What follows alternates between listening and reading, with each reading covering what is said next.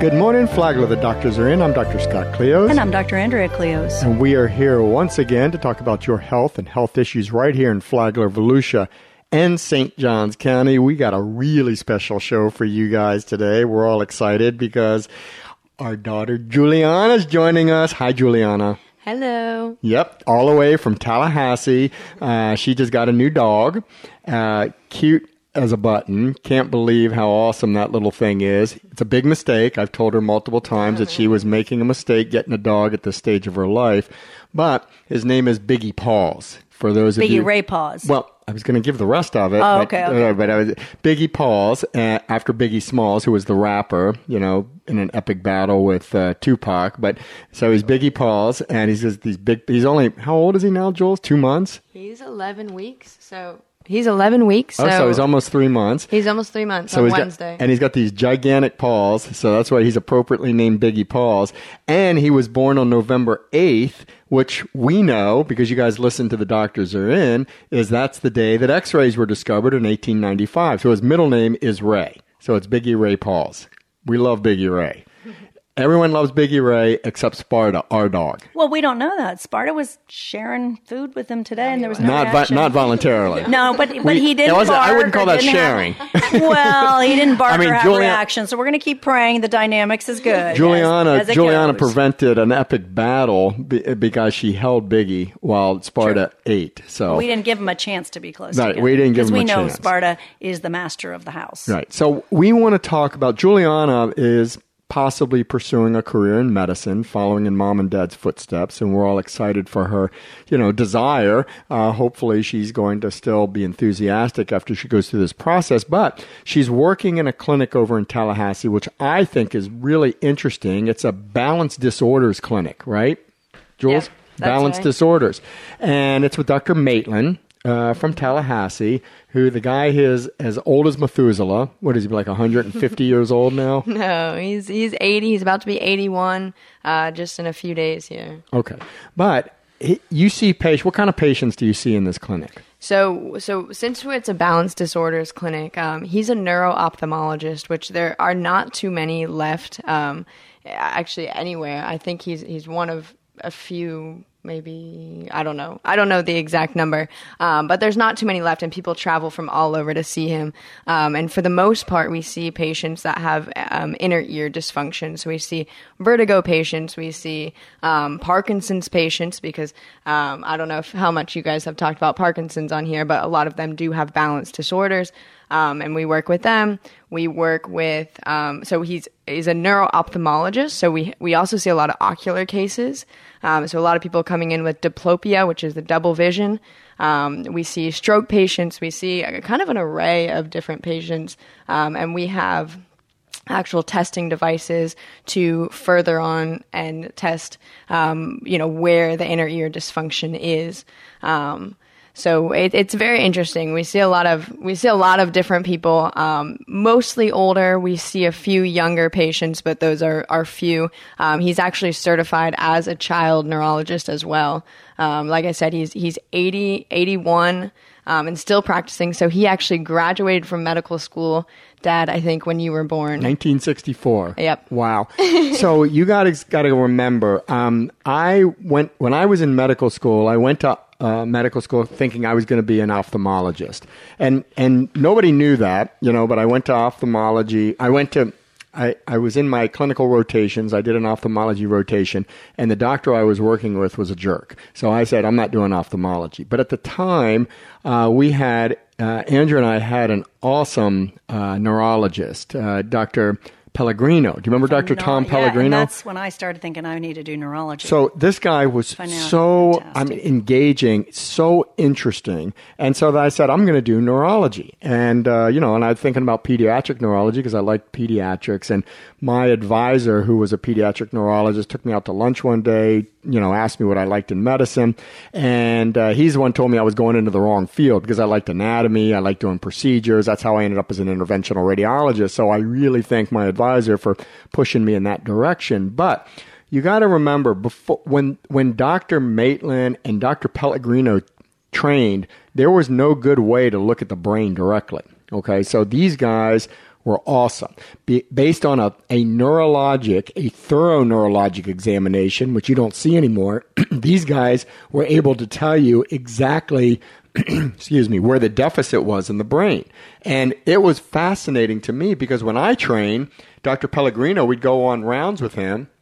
He would do a complete neurophysical exam, and at the completion, he would say, okay, this guy's deficit is this, this, and this. He's got a lesion in this area of his brain. And back then, the CT scanners took so long to acquire that you couldn't get it the same day. It usually was 3 or 4 days later. We'd finally get the CT, and right where he said the deficit was, 100% of the time is where that patient had an abnormality. And I'm like, this is amazing. And unfortunately, because of the advent of some of our advanced diagnostic imaging, even more so when Dr. Maitland was in training, because we didn't have CT, MRI, or any of that stuff. It was all based on physical exam.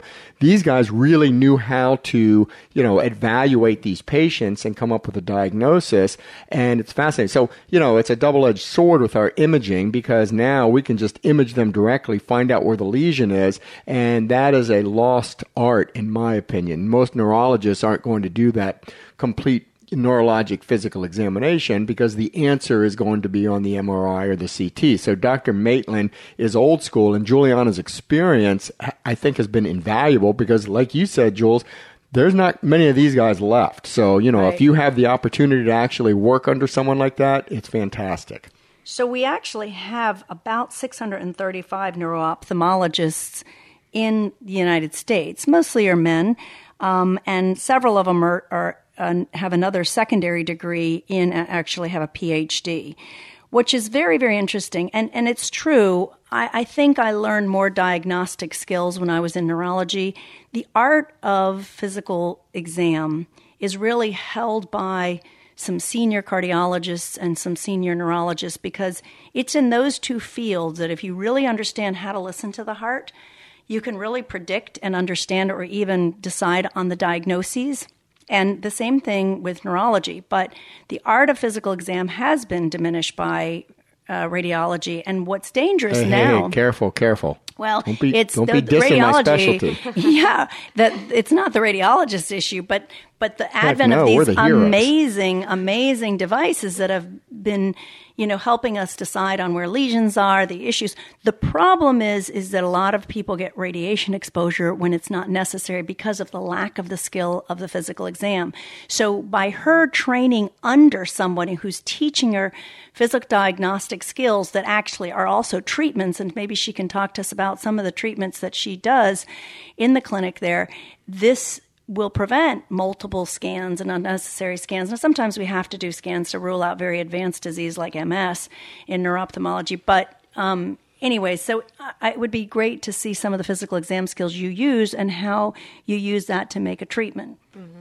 So I am an MA and scribe there, and sometimes even a personal assistant. So an MA is a medical assistant. So I'll take the patient back, get vitals. So that's blood pressure, that's temperature, weight, height, all those things. And then kind of asked about the history and what's going on. And then I can also scribe, which I'll go into the room with Dr. Maitland, and pretty much write down everything that he is doing and every test that he is doing. I'll write it down and write the outcome of it. Which by the way is awesome because Juliana is actually getting the skill set to organize her thoughts and do a presentation or record something in the medical record, because now with the advent of the e-record, the electronic record, most of these students don't go through that process. And I think, again, it's a lost skill, lost art, because now everything is digital and you just click buttons and it's mindless. So I'm so happy that she has this opportunity. But go ahead, continue. So like my dad was saying, everything in the clinic is very old school. So everything is paper. We actually have paper charts, paper prescriptions. Which is really against the law now. It is. Yeah, I think it is illegal. So I think since 2018. Well, it's not completely illegal, but they have to accept the prescription. But what they do is they penalize you fiscally. Right. If you haven't converted to some kind of electronic medical record, you get less reimbursement from Medicare and Medicaid, from CMS. So they were trying to force you into an electronic medical record. It became an incentive beginning campaign to encourage people to do it. Now it's a penalty. So what's interesting about this, in the past, we would be able to see about 30 to 40 patients in a day. At best now, with the electronic medical record, most doctors see anywhere from 8 to 12. So if you imagine... Not in private practice. They're still seeing a lot. There's not still... If you look at the majority of private practice and what they're seeing, it's still... It's not 8 to 12. Because but I'll it's tell also you why. not 40. I'll tell you why. Because they're all pushed by whoever they're employed by to see as many. And that's why when you go to your doctor, you got 10 minutes and they're kicking your butt out the door. Right, that's why medicine is... It's our government's fault that medicine is deteriorating. Because they push this on everybody. And the reality is you cannot open your private practice anymore. No. The demands that they have on HIPAA and the demands that they have on these electronic medical records really compromise. You can't see the 40 that you used to see. And some specialists could actually see 60. You can read films all day long, and if you don't look at the images, you can read a whole bunch of them. And you just don't give a good, accurate diagnosis. You don't care, and that's what's happening. So we've elected a bunch of idiots to rule us, and this is what we got. Well, and in patients, it sounds wonderful to have a free healthcare system. It's not free. And the system itself is taking a toll, as many of you have recognized that you're not getting the kind of quality care in your office where your physician really sat and listened to you, because it takes a long time to finish a note because you've got to answer all these questions. But I don't want to take away from Juliana explaining. We're getting off on a tangent, and I don't want to detract because we want Juliana to tell us about her experience because it's so interesting. But we're going to take a quick break. So this is a little teaser to come back and visit us and hear Juliana's story about how she's, becoming an awesome doctor already before she's even in medical school under the tutelage of Dr. Maitland. So if you have any questions for myself, Dr. Andrea, Miss Juliana, you can email us at the doctorsin, DOCTORISIN at WNZF.com. You're listening to the Doctors In on WNZF News Radio, 1550 AM, 94.9 FM. Stay tuned. We'll be back in a moment.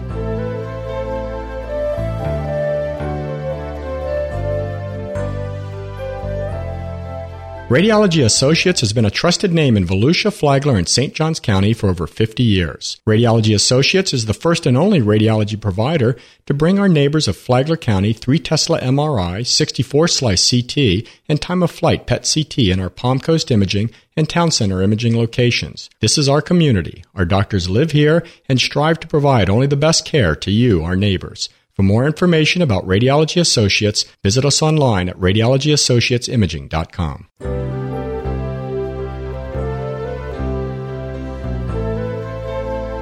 And we're back. For those of you just joining us, we are so excited to have a wonderful little girl, Juliana, not so little anymore. She's 21. She's back from Tallahassee. She's joining us on the show today, and she's doing an awesome job. Juliana's always been great with public presentations. When she was little, I used to make her do videos. I make the whole family do videos, Mom and me and Juliana and Stevie. And Stevie would always go under duress. It was always, I had to listen to him complain about it all the way over there. Juliana enthusiastically learned her lines. I've actually recorded some for posterity. She was talking about the foramen magnum, and she was talking about the what comes through the foramen magnum, which is the brainstem. And she goes, "This is where all the neuronal," she meant to say neuronal, and she goes, "This is where all the neuronal," and she stops and she just busts out in laughter. That was because it was called the Great Hole. Well, no, it's because she said neuronal, the neuronal, and then she starts laughing. So I love it because I've got it all on recorded now. But anyway, but it's kind of it was a harbinger of things to come because we knew that Juliana was going to be interested in this kind of stuff. But go ahead, Jules, tell us about some of the interesting patients you see in the clinic. Well, the exam and. Yeah. Let her go. Let her go. She's got this. She's got this. So kind of what I was talking about before, we see an array of different patients. We see a lot of ocular cases. We also see a lot of vestibular cases. So that's balance disorders, anything with your inner ear, which talking more about that, you have the outer ear, the middle ear, and then you have the inner ear. And, mostly balance disorders hearing, that's more inner ear. The outer ear is kind of what you see. The middle ear, you have the eustachian tube, and then you have 3 bones that kind of help with with conduction, the vibration. Right. Okay. And then it kind of taps the mechanical part of hearing. So you got you got a neurologic and a mechanical. So and it taps on that oval window, which kind of projects sound into the cochlea, and awesome. Love and music that's to my ears. That's exactly right. How transduction of sound. So how sound vibrations and how you hear sound and interpret it. So going off of that, we see an incredible amount of patients a day. Kind of going back to what my mom was saying, we actually still see a good amount, but I think that is why, because we kind of have everything on paper, so it doesn't take as long. He also has people, to do everything for him. He does. He's got a bunch of people that at his beck and call that write stuff down, write us the orders, everything. So. Oh yeah. Yeah, and he'll tell us, he'll be like, that's not how you do it. And I'm like, Dr. Maitland, it's 2024, this is how you do it now. I'm like, I know you probably don't remember this. No, he's an amazing physician. But so nonetheless, talking about kind of more of the background and what we do. We'll have patients come in and he'll do a neurologic exam and he'll actually look at me and be like, okay, where was the stroke? What happened? Right in front of the patient. He also had a diplopia patient came in. So we had a patient that had horizontal double vision. If you covered one eye, it went away, and it was only seen at a distance. And he said, what's wrong? I was like, what? Am I supposed to know that? And he was like, just think about it. What's wrong? And made me think about it. And made me think about, what ocular muscle would be affected there. And then kind of narrowed it down to a 6 nerve palsy, which was very interesting to see. But he'll do that all the time. He'll turn around and quiz you right in front of patients. And you just kind of. That's the way you learn. Yeah, you got to be right. That's how we train. But that's, they actually have it used to be called LR6 SO43. Yeah. And that's how you would remember that, because lateral rectus 6, it's a superior ocular, or I can't remember that. Lateral LR6 SO superior oblique. Superior oblique is 4, and then the rest of them are 3. So those are the cranial nerves. Okay. So Jinx. Yeah. Jinx. Yeah. Yep. Okay. So the cranial nerves, you have 12 of them, and that's kind of what we were talking about. Okay, so we see patients that have had vertigo and certain things like that for the past 30 years, and they'll come in and they'll see Dr. Maitland, and it's almost a sign of relief because we have actually simple maneuvers that we can do to kind of help people. One of them is an Epley maneuver, and we have a log roll. I know a lot of you might have heard of an Epley. That's kind of a common one. A log roll is something a little bit different, and when you have vertigo, the most important thing is to find out what canal it's in. Okay, so you have 3 semicircular canals in your inner ear, and they kind of get blocked. And when they get blocked, you get this thing called vertigo. And a lot of people will come in and say, I'm dizzy. But when you ask them, is it vertigo or is it dizziness? And there's a big difference when you're going in and talking to a physician, which one is which, because vertigo is actually the sensation of the room spinning around you. So if you're sitting there, the room looks like it is spinning. So that is vertigo. If you do not have that, then that's kind of generalized dizziness, which obviously is something else. But our specialty is more of the vertigo side. So once we figure out that it is vertigo, then we'll put you on a balance test, and we'll kind of put you through a series. And the vertigo affects which part of that? Is it the semicircular canals, or is it the otoliths, or where is that vertigo versus dizziness? Which one is it? So vertigo is kind of when it is in the semicircular canals. Okay. So right. So that's when when they talk about crystals in your inner ear, that's kind of when the crystals are getting kind of clogged up in the semicircular canals. Okay. And what the Epley maneuver does and what the log roll does is there's no medication. There's nothing like that. For those of you who do not know what an Epley maneuver is, you kind of just move your body in a way that actually moves those crystals out of where they are and kind of pushes them through those semicircular canals.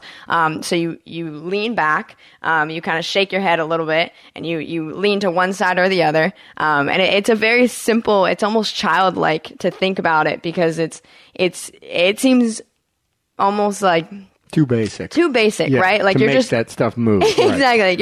You're just putting your body in a position to kind of move those crystals around. Well, the guy that Mom and I go to actually, he supplements that. Dr. Maitland did. Yeah, supplements that with a little vibrator device. So on the temporal bone, as he's doing these Epley maneuvers, they're putting this little vibrator, like massage gun, on the temporal bone to help move those crystals. So I don't know if that helps or not. Right. But no, that's good. So what we do, because we don't have the fancy thing like that, we just shake their head. Like shaking baby syndrome? We just shake their head, exactly. So they either get better or they just get brain damage? Right, yeah, exactly. No. No. The original Epley is to shake their head, but if you have the special device, then that works too. We don't. So we do it the old school way, which is very interesting. Actually, going back to the old school way, he actually worked in Dr. Maitland actually worked in one of the last insane asylums, and he was actually working before the Heimlich maneuver was invented. So he would tell us stories, and he'd be saying that, someone was choking, so I threw him on the ground, and I jumped on top of him, and I started hitting their back, and I was like, Dr. Maitland, why? He was like, well, the Epley maneuver wasn't the Heimlich maneuver wasn't invented then, and I was like, oh my gosh. Yeah. That's crazy. Well, the insane asylums, they I was like, wow. In the insane asylums, they also used to do the frontal lobotomies right there. Right. Yeah, they used to just, poke right through the superior orbital roof, and the guy would take a little pin, stick it up into your brain, and basically, scramble your frontal lobes. That's how they used to do that. And he, personality. Yeah, exactly. And he had a story where there was, I think there were second or third year med students in the women's psych ward, and these med students were coming in here to do a gynecological exam, and he looked at them and he said, do you guys know where you are? And they were like, yeah, we're in the women's psych ward. And he was like, you're going to try to do a gynecological exam on a schizophrenic woman? And they were like, yep. And I guess their attending she was kind of snippety and was like, yep, this is what we're doing. And he said, I'm going to sit here and watch just for a second to see what happens. Just for the entertainment? He said the last thing he saw was 4 of the med students holding down this poor lady and them trying to do a gynecological exam. She had no idea where she's schizophrenic. She had no idea where she was. That's horrible. And he told me that in this psych ward, he was like one of the only medical doctors that he ever saw there. He said there was never any physicians there, nurses, nothing. He said there were kind of these caretakers, and they kept exquisite care of these people. I mean, their nails were clipped. They were always in dresses. They looked amazing. But he said there was never any physician there. And actually, one of the first charts he picked up was a woman that was put she was admitted in the 1920s on her wedding day. She got married, she looked at her husband, and she said, oops, I heard a voice in my head. Or she said, oh dear, I heard a voice in my head. I hope I'm not going crazy. They admitted her right there on her wedding day, took her in. She was seen once in between 1920 and the 1960s. She was seen one time. And then now Dr. Maitland was seeing her in the 1960s, and she saw her story.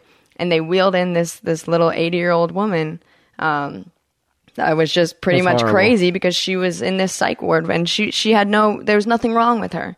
And they just kept her prisoner there for 40 years, or 60 years, whatever it was. Right. And all those programs were state funded. Right. So whenever they decided that it wasn't a good idea to keep these insane asylums open, they kind of just released them into the general public, right? Now they're in Congress and they're in the Senate. That's where they released them to. That's why we're going down the tube so fast. No, they actually released it. It's sad. I think one of them is actually president right now. Oh yeah. Yeah. What does Dr. Maitland think about that? Does he recognize the senility in that guy? So what else do you? So what happens when you have patients that actually have situations with vestibular vertigo? Do you do anything for those patients, or have you not talked about what do you do for those kind of patients? So vestibular vertigo, maybe you can explain. Yeah. So I mean, the vestibular vertigo. If it's vertigo, we kind of rule out a few things with the tests that we do. We do a balance test, and then we also, so it's an EMG and a posturography. Our posturography machine is actually down right now. So we're only doing ENG, but kind of what that tells is you do Hall pikes and certain things like that. And going back to telling what canal it's in, they'll give you some numbers and you kind of look at those numbers and if they're positive or negative, or you can look at the Hall pikes. And if you see the nystagmus in their eyes, which is nystagmus are kind of when you see a person's eyes beating back and forth, you can have upbeat nystagmus, which is the eye is going up and down very quickly, or the regular nystagmus are just the side to sides, the lateral nystagmus. So after we learn that, then we usually send them off to the balance therapist. And the nystagmus is basically tells you kind of what are they, either the horizontal canals or the vertical canal, right? So, exactly. So if your eyes are bouncing up and down, so then you say, okay, this is the semicircular canal in the Z plane or whatever. So it's so amazing how these things are interconnected. Your eyes, your ears, all this balance stuff, and how we orient ourselves in space. And when things go wrong, how devastating it can be. Right. So actually, a test that you guys can do at home if you have had this issue, because it actually affects a surprising amount of people. So one of the tests you can do is actually called a Quicks maneuver, and it wasn't very popular, and I think it was starting to come back more recently, I want to say. But what it is you line up your fingers with someone else that's standing across from you, and you point your fingers at them, and they'll point their fingers and line them up with yours.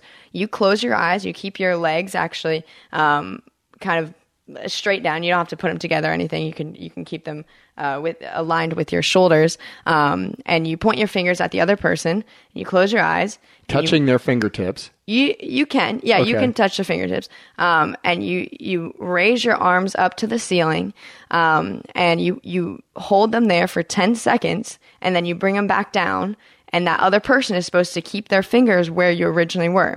Now, when you open your eyes... You're supposed to bring them back down to where you think in your mind they started, right? Right. So a quick tip on that is that your body actually can't tell up and down.